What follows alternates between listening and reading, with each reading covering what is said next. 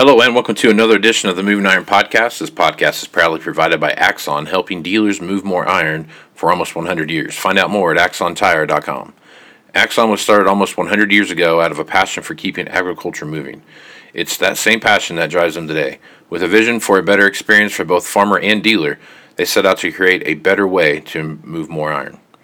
When you partner with Axon, you get immediate access to a full range of products and solutions designed to meet the complex needs of today's grower. Axon carries all major brands and sizes of tires, wheels, and tracks. From custom colors and sizes to fully customized wheels, you can have the solution for virtually any problem today's farmer is trying to solve. To find more or become an Axon dealer, please visit axontire.com. Moving higher in the 21st century. Hard-working people working hard for you and me. Moving higher, time and time again. Through the years you'll find us here. Moving higher. Hello and welcome to Moving Iron Podcast. Marcus Chip Nellinger. This edition of the Moving Iron Podcast is brought to you by Axon Tire, helping dealers move more iron for the past 100 years. For more information, go to axontire.com. Also, if you're looking for a great place to find great sales tools for your salespeople to sell more stuff, go to heyarrow.com and check out all the great products that Arrow has to offer. Chip is with Blue Reef Agri Marketing out of Morton, Illinois, and is kind enough to come on a couple times a week to talk about what's going on in the marketplace. So, Chip, how you doing this morning? Hey, doing well. How you doing, Casey? Not too bad, man. Well, it's we're in the middle of harvest. I saw yesterday the harvest progress reports come out like they do every week, and looks like about 50% done across most of the platforms out there. But the one thing that keeps popping up in the news and it keeps getting more and more legs under it is the wheat market. And I want to spend a little time with you talking about what's going on in the wheat market. So if you take a look at some news that's out there now, Ukraine has set some export quotas as far as what they're going to let get out of the country. Russia's export tax it keeps going higher and higher. And as you take a look at these various reports that come out, ending stock reports, the wheat number keeps getting smaller and smaller. And we are up against some more, I don't want to say we have total problems right now when you start looking at what got planted for the fall, but they got some timely rains, but coming off of a pretty dry spell. So it's going to take a lot of rain to get some of the stuff going. I guess, what are your thoughts on the wheat market right now? And as you take a look at world food supply, wheat and rice both play a big factor in that. So what's your thoughts on wheat as we move into the wintertime here? Yeah, all those factors throw in there, add to that some problems in Europe. They had a pretty dry summer. I think their production was down, and then the drought in the northern plains in Canada really decimated the spring wheat crop. And so for the first time in many, many years, the wheat market kind of has been leading us higher and the leader to the upside. This most recent USDA crop report pegged the world carry out 277 million tons. That was below the lowest estimate. It was a drop of 6.1 million metric tons. I believe that was like a 6 or 7 year low. It's not like we're running out. It's not that critical of a situation, but it has tightened significantly over the last few years. And, you look at oats, our new all-time highs here, what they've recently traded, I think 660, 670. Corn, we have a good crop here, but, as far as the demand on corn, that has ramped up. So all these feed grains, whether it's oats, wheat, corn, they're kind of working hand in hand right now.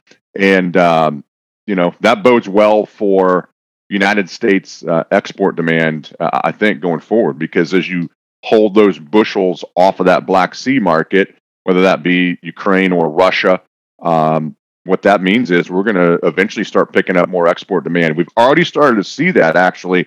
Hasn't been wildly dramatic in the case of wheat, but it has been ramping up, and they've been some decent, weekly export sales totals in here. And, China's been taken not so much our wheat, but they have been importing some other, world exporter supplies of wheat. And so that this wheat trade worldwide has definitely tightened up, and eventually that should mean better demand for us and our carryout. 580 million according to this last report from the USDA. That was down 35 million. Good things happening. And but with all that being said, we raise wheat in every continent on Earth, and it doesn't take very long to get production ramped up. So we really have to keep our eyes on the ball here. And we've got 22 wheat in the case of Chicago. It has traded 750-ish. It's a little bit under that now. 22 Kansas City wheat is just north of 750. But even the 23, well north of $7. If you started seeing that up towards 750 or above, I think that's an opportunity for producers to really think about implementing some strategies to try to lock some of that in. It's been a while since we've had $7 plus wheat. I don't think you can rule out $8, maybe a touch above on both like 21, maybe not December, but like the March or the May contract of Chicago and Kansas City. But when you start getting north of $8, you start getting into some rare air. And again, it's just taken, they say the old economic saying, the cure for low prices is low prices. We've had multiple years of low prices in wheat, and that cut acreage down, and we're coming off of a couple years with lower acres here in the United States, and now you sprinkle a couple production problems in different parts of the world, and all of a sudden the shrinking acreage, shrinking supply because of production problems, and now we see prices react to the upside, and the opposite's going to be true of that. When you get north of $7.50, maybe approaching $8, that's going to stimulate some extra production around the world. It won't happen overnight, but 2-3 years out, this thing could have a long tail. So it's just part of that normal cycle that we see, and it's good right now. It could be some upside to this thing, and that's good for wheat producers. The other thing too, sprinkling into this is this whole nitrogen situation, and right, that's kind of out of control. China reportedly going to suspend up to 30%, or they're 30% of the world's nitrogen production, and so far it sounds like they have somewhat suspended exports. India and other Asian countries get a lot of their nitrogen production from China. Europe has its own issues, and so what does that mean for acreage makeup? Will that push more wheat acres? It's not quite as intensive on the wheat as far as comparing that to corn and wheat. So there's a lot of things that could affect acreage here going forward, and the availability of nitrogen. And obviously that's going to be a direct, if you have to cut back on nitrogen because you can't get it, that's obviously potential yield drag. So there's a lot of moving parts in this thing that it's going to make it interesting. And then throw Mother Nature, right? We're gonna need some timely rains in the plains. We're getting stuff planted, I think, in decent shape, but a lot of those areas, Kansas has been drier than normal. Certainly all the way up through north of you guys in Nebraska, yep, into the Dakotas, Montana. They haven't fixed that problem yet, so we'll see what kind of moisture they get over the winter and into spring. So Mother Nature is going to have the final say-so in this, regardless. Yeah, we need a lot of help from Mother Nature when it comes to moisture. It's dry everywhere. We need some snowpack in the mountains to get some irrigation going. So there's a lot riding on this winter as far as snowpack goes. And hopefully the wet, cold winter thing is right this year for a change.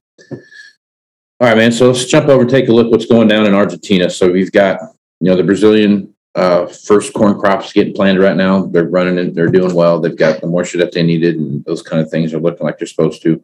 But you flip over and look at Argentina, and they're really dry. And so a couple of things. That's a soybean area and also a wheat production area too. Talking about wheat a little bit. So as you take a look at what's going on in South America right now, what are your thoughts there as we move into their spring or winter type deal?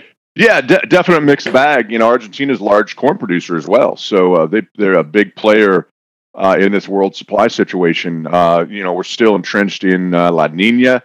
La Nina at this time of year for South America historically has Argentina trending dry, and they definitely are right now. It's early enough in the season there that they have some time to get some precipitation, get healed up, and get stuff planted. They're not as far along as Brazil to the north of them. And so that's definitely going to be something the market watches from, as you mentioned, corn, beans, and wheat production. How is Argentina getting along? On the flip side of that is Brazil, where they're going to plant a massive amount, probably a record amount of acres. They're like double the pace, the planting pace that they normally are. They've gotten some rain right now, and it's very early on. It looks like you have the makings for maybe a massive crop in Brazil. And so as you get into winter, that might be part of the reason that this bean market, now that I think we're just north of 60% harvested nationwide in beans, so we're definitely on the downside of harvest in here. And we've had several good days this week, running cotton beans, and so that's something the market's going to pay close attention to as you get into winter time frame.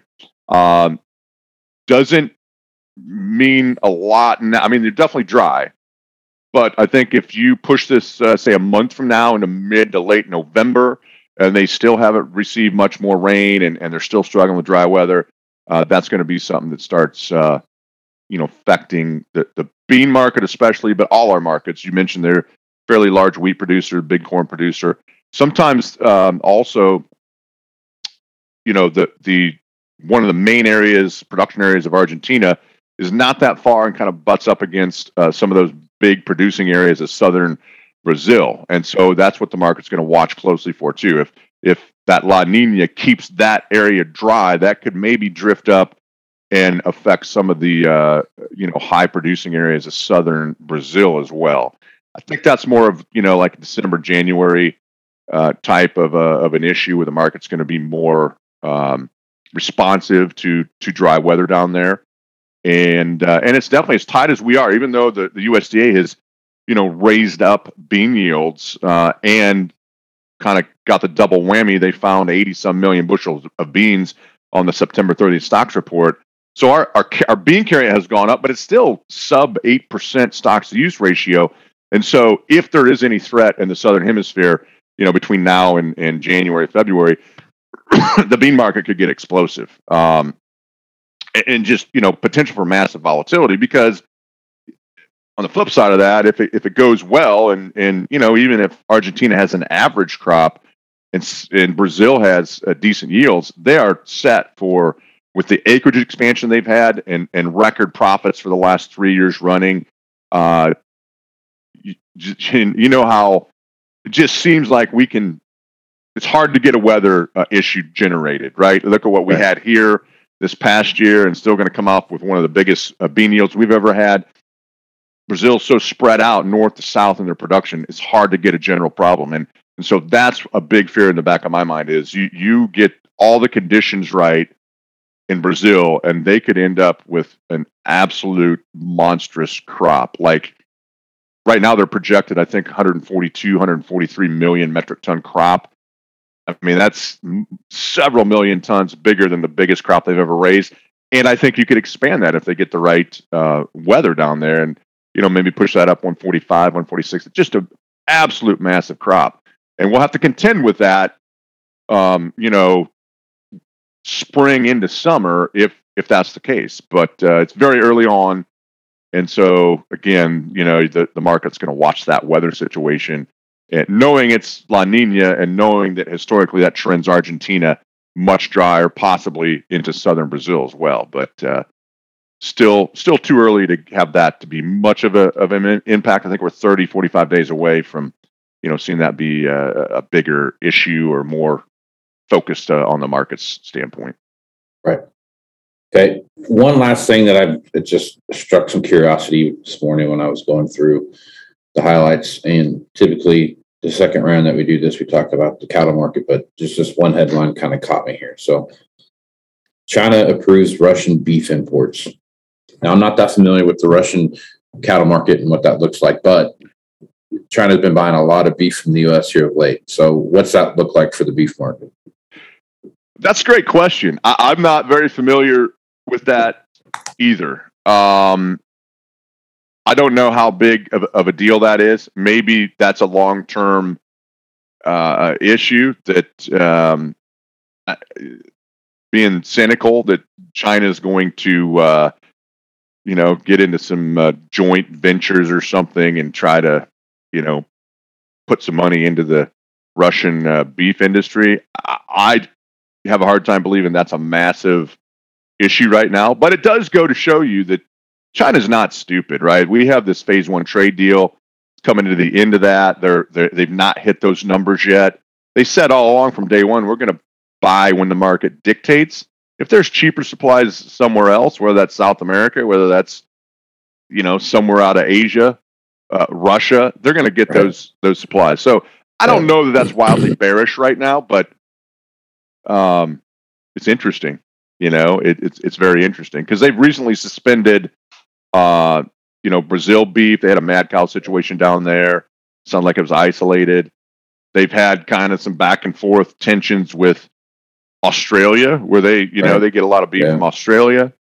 They've been buying, a fair amount from us, record amount from us, because they for years and years they didn't buy any of it, and they're there almost weekly for a small amount of U.S. beef. So interesting development for sure, to say the least. I think it just kind of shows a little bit that, like you said, China's going to go where China can get the best deal, and for sure they're not going to be dictated by anything else. So it's one of those things where these trade deals that we do. I mean, China's no dummy to trade. They've been doing it for a very long time, and they've gotten pretty good at it over the thousands of years that they've been trading back and forth with other places. So it'll be interesting to see what happens. It just caught my attention, and it's one of those, like you said, it's just one of those things that kind of stands out a little bit as something to pay attention to. All right, last but not least, you talked about soybeans a little bit already and where we're at there, but you talked about the vegetable oil market and what that was doing for the soybean market. So talk about that a little bit. Yeah, it's been a very interesting situation here for probably the better part of a year. The old saying from the floor days when there was a floor at the Chicago Board of Trade was that soy oil cannot lead a bull market in beans. And that was proven wrong. And that might have been true for 50, 70, maybe 100 years. But this, over the past year or so, has been the first time I can ever remember that soy oil led a bull market in beans. And that has, again, multiple issues, right? There was a lot of palm oil production problems in Malaysia, a big provider of palm oil to China and India, and they had some production problems. We in the northern plains, sunflower production, canola, what some call rapeseed. I think it's kind of, in my mind, one and the same. That drought in the northern plains in Canada decimated that production, and so you've really had some vegetable oil shortfalls and still massive demand.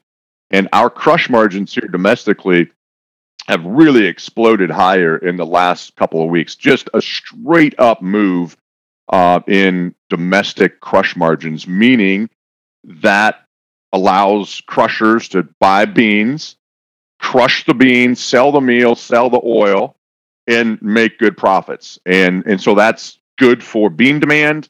And we've kind of seen that response in the bean market that, we're well off the lows from a couple of weeks ago, even with the bearish report. And it's right on time because we're 60% harvested. It's, last half of October, and that's typically when we see a harvest low and then some sort of a rally into November and December. So that's good news.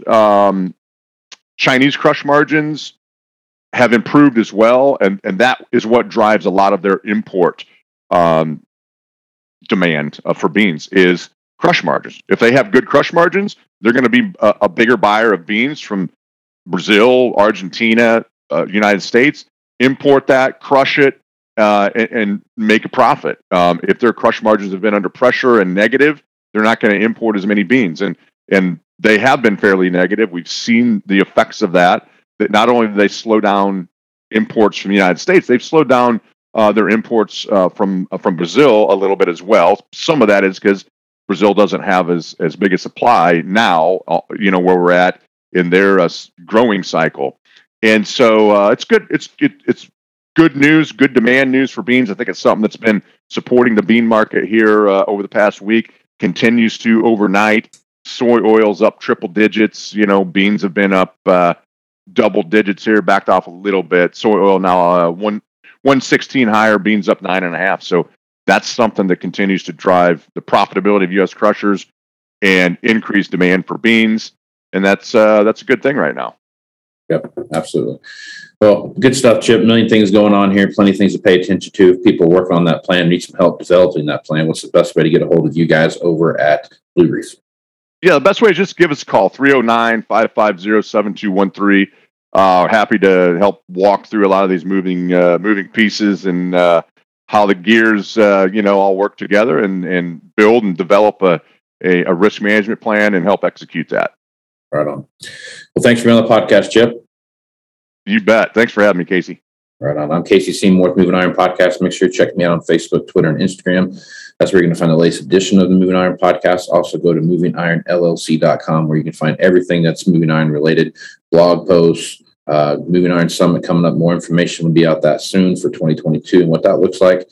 Also, you're going to be able to see all the entire library from podcast number 1 through podcast. I don't know how many podcasts I've got out there now, but they're all there. So go check those out. So with that, I'm Casey Seymour with Chip Nellinger. Let's go move some iron, folks. Out. Can't talk today. You want to have a meaningful competitive advantage to help sell more equipment.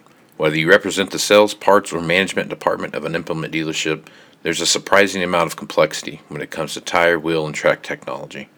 Let Axon worry about that so you can get back to supporting your customers.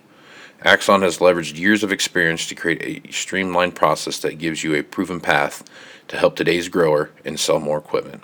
The roots of their organization go back almost 100 years to the invention of the rubber tractor tire. Supporting agriculture is the number one driver of Axon from product development through sales and service. To find more or become an Axon dealer, head over to axontire.com.